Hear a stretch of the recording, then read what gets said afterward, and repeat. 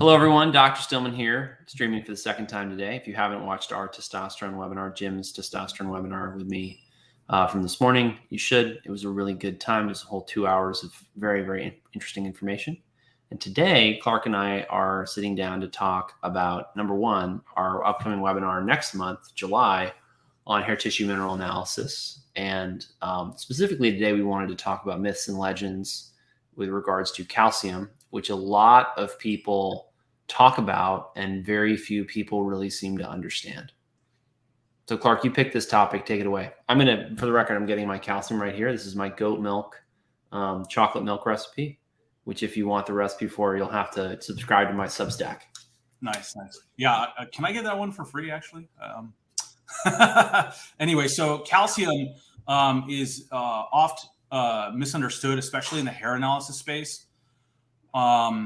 And I think this idea of calcification versus normal calcium metabolism is a very good point to enter this topic, where these two states are very different in the body. The body sort of treats these two states very differently, and they occur for various reasons. And so when it comes to calcium, your body has a lot of different underlying mechanisms to control its partitioning. Certainly it starts kind of in the gut with divalent metal transporter 1, among a few other transport mechanisms that the body will use to absorb and take up calcium into the system. But then post that absorptive stage, there's a lot of different things, especially hormones, and other signaling molecules that control where calcium gets sent. Right. And there's a few hormones, I think, that are involved that most people are vaguely aware of. The adrenal hormones, thyroid hormone, and especially parathyroid hormone are very important for the partitioning of calcium. Not to mention vitamin D. Vitamin D as well. Very important, especially for the absorption of calcium in the gut. But there's this big misnomer with calcium that too much calcium intake in the diet will lead to necessarily calcification of tissues that shouldn't be calcified at all. Right, which isn't the case. It's not the case that calcification occurs like in your heart or your kidneys or in your joints because of too much calcium in the diet. A lot of it has to do with dysregulation in these underlying control mechanisms. Yes. And calcification really is caused for two different reasons. And the most important reason is inflammation or tissue injury. And then proteins have a very high affinity or ability to bind to calcium. So this can also lead to calcification of tissues as well. But it's mostly related to inflammation and tissue injury. And then those underlying mechanisms that control calcium partitioning can end up dysregulated. Like we've talked about in some of the other webinars that we've shot, you can have thyroid imbalances, you can have adrenal imbalances, and those adrenal hormones are responsible for, at least in some way, for keeping calcium in solution in the blood so that it doesn't precipitate out into those places where we don't want it to be. Right. But when it comes, I think the big picture here, it's so important for people to understand, is that where the calcium goes depends upon not only how much calcium there is coming into the system, but also what hormones are present in the system to control that calcium, and then also what other nutrients is the body using to handle the calcium. So like, for example, iodine's a great example, where if you have a low iodine intake, low iodine level, you may have suboptimal thyroid hormone levels. And we know that with suboptimal thyroid hormone levels, you get a lot of diseases of calcification of the arteries, calcification of the great vessels. You might end up with kidney stones, right? So, all of these nutrients have to be present in the proper proportion to one another. And the proportionality of them is very important, right? Because, we'll see people swing, say, like a high sodium, low potassium ratio. Those people long-term will wind up, I think, with low total body potassium, which then manifests as fatigue. And you'll help them by fixing that ratio. Right. And what you're hinting as well is another really important concept, which is that It's not just about calcium itself. It's about calcium in relationship to all of these other minerals and nutrients, Right. which is critical for calcium utilization.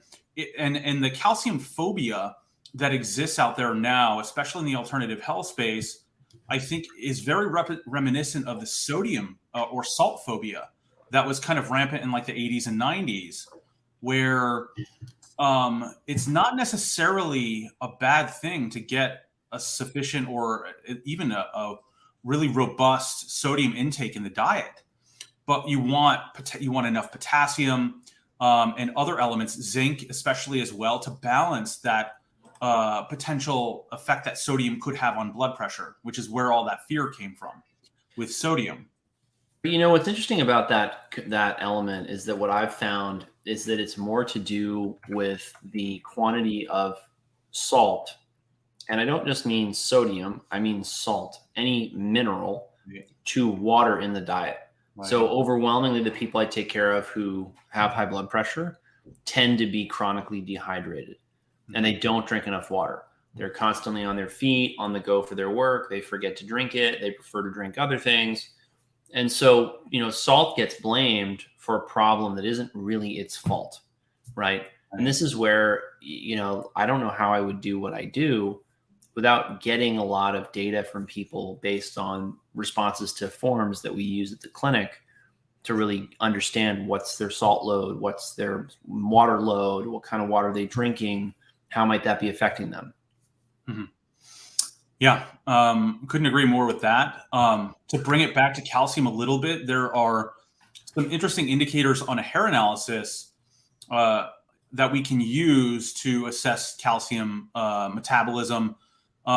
It's very hard to assess the total body calcium status because the bone is the main reservoir for calcium. So short of taking some bone tissue and measuring, part of your bone, it's a difficult situation. This is sort of why hair analysis is so valuable. Hair correlates with bone very highly.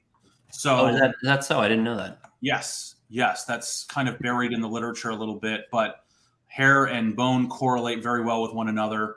And so on the hair analysis, there are multiple different patterns that we can see or view that would indicate pathology going on with calcium. And the biggest one is calcification, or what we would call a calcium shell, which is calcium that's like really, really high on the hair test. It's ideal for the calcium on the hair test is about 40 milligrams percent. We technically define a calcium shell at like 165. So it's like, 4 times normal, 400% of normal. And that's really indicative of an active calcification process.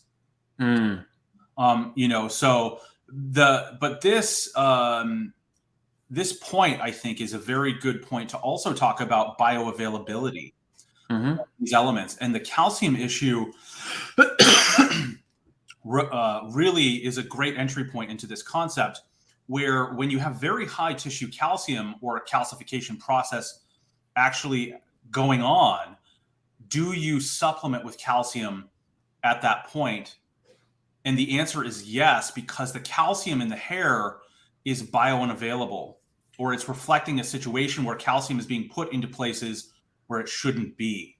And so it kind of mimics a deficiency state in some ways. Right. Where we would see a very low calcium.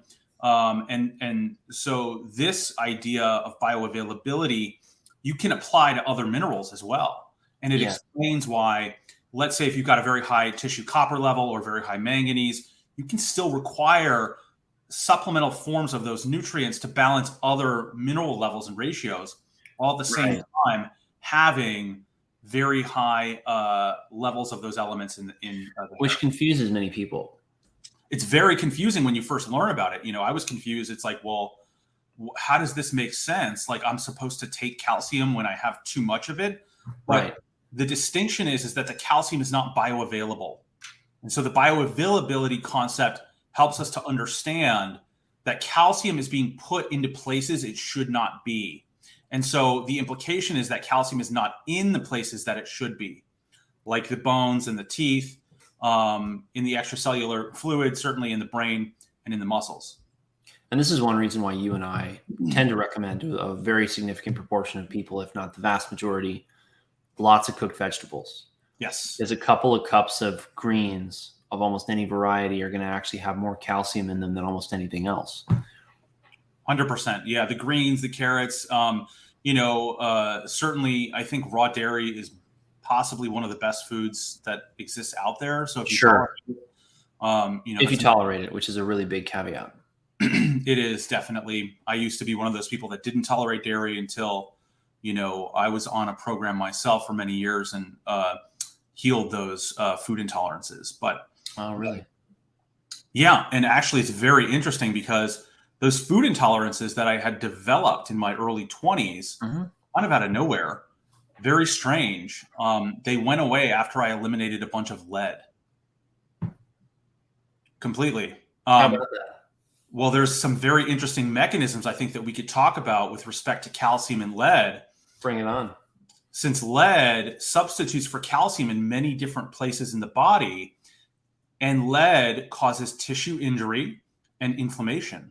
So when it comes to calcium in the gut, this is a very little known fact, but calcium is actually maintaining the structural integrity of the small intestinal villi cells in the small intestine. So right where people know that leaky gut occurs is in those villi cells that get damaged. So calcium is used to maintain the structural integrity of those cells. Lead can replace calcium in that tissue compartment, cause massive inflammation, and in my opinion, really is one of the leading causes of leaky gut. You don't hear that every day. You do not, but it's part of the reason why there is brain swelling or edema in acute phase lead exposure in the brain, because lead disrupts the tight junctional gaps in the brain as well. And this is why heavy metals are so bad, and why doing things like injecting them is very questionable. I could not agree more with you on that. Without kidding. Oh boy. So calcium. What else should we talk about with calcium? Any of the big points you want to make? Yes, I would say when it comes to calcium, sort of going back to this point of the interactions that exist between the elements, I think this is another really interesting thing that we could talk about. But calcium interacts nutritionally with magnesium. That's a big one. But many other elements as well. Calcium interacts with sodium, potassium, zinc, manganese, phosphorus. How does it interact with them? And copper. So generally speaking, calcium and magnesium are antagonistic. Zinc and calcium are antagonistic. Iron and calcium are antagonistic. One of the main minerals, calcium and phosphorus, are antagonistic, but it's a little, it's not as clear. Some of the elements are antagonistic in certain tissue compartments, but they're also synergistic in other ways. Like calcium and phosphorus at the level of the gut are antagonistic. But in the bone, calcium and phosphorus are incorporated into the bone and act in synergy in that tissue. Right. So the interactions component or piece of all of this is complicated enough as it is. I don't know if we want to go down that road right now. But when it comes to calcium synergists, the biggest one that we can actually use to affect like low calcium status is copper. And now this is one of the situations where it is actually appropriate to use supplemental copper is in very low calcium states, or especially when calcium and magnesium are low relative to sodium and potassium. You can use the fast oxidizer picture. Exactly. And it sort of explains why some people respond really well to copper and why some people don't respond well to copper. It usually is related to calcium status. That is fascinating. I didn't know that. Yeah. So when you have a very high tissue calcium, those people do really poorly on supplemental copper. And it's for that reason that copper will drive up calcium in the tissues. And if the calcium and magnesium on a hair chart are really elevated relative to sodium and potassium, it'll make you feel much worse taking that copper. So those are just the nutritional elements that interact with calcium. The heavy metals also interact with calcium as well. And, we hinted at this before. Lead is the main one, but cadmium and aluminum also interact with and substitute for calcium where there is either calcification or just low levels of calcium in the bone and in other places as well. Right. This is why having the optimal vitamin D level is very important. Very important. Yes. I also think it's worth noting that, when we hit the cell with red and infrared light water, it creates the exclusion zone, which can push things out and create cellular energy, which is responsible for, really cellular bioenergetics, which you need in order to get rid of these bad things. Yes. This is why we never just look at the minerals. We always look at the minerals and the environment and the lifestyle and the lighting and all the rest of it. One really interesting fact is that something I've noticed clinically, other practitioners, including like Dr. Wilson and others who are trained by him, is that the use of a near-infrared sauna can in some ways normalize calcium metabolism because of the way that type of sauna will improve the function of your adrenal hormones. That's fascinating. I've never heard that. Yeah, that's a really, really interesting, thing, but also a good rationale to use that type of sauna. I'm gonna have to think more about that. Yeah, absolutely. But so calcium is a lot more complicated than people are certainly letting on out there in alternative health. And I think it's worth saying that the acceptable intake for calcium for good health is remarkably wide. Yes. And you'll get people eating grams a day and you'll get people who barely break 1,000. But if your vitamin D is adequate, you'll absorb more of what you're taking in. And if your exertion is not improper or not out of proportion to the calcium that you need, people forget that calcium is largely stored in muscle.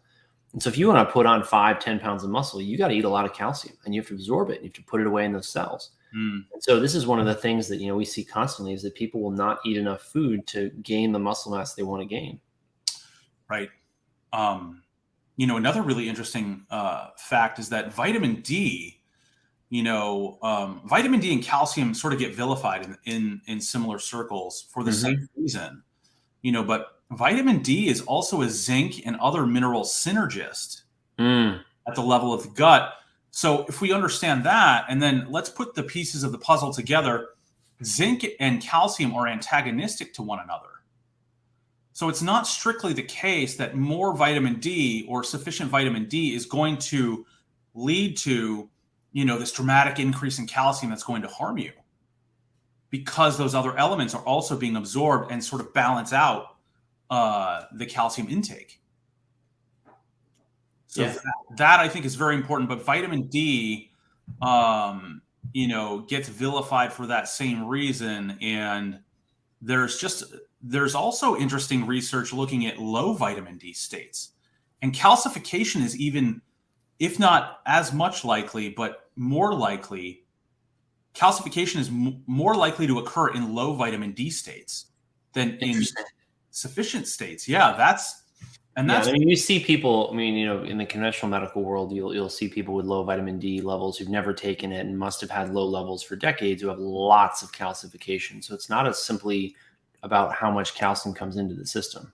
Right. And if you look at like Weston Price's work and the Maasai, their estimates ranging from like 3,000 to 5,000 milligrams a day of intake of calcium in those diets, because they're really subsisting on meat and milk.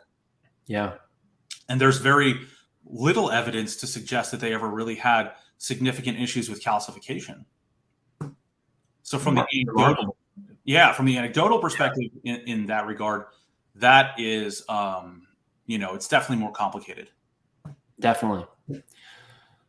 On that note, we are going to jump off and grab and make some recordings, some webinars for the upcoming HDMA course we're going to be releasing at the end of July. Make sure you're on my newsletter at stillmanwellness.com if you want updates on that.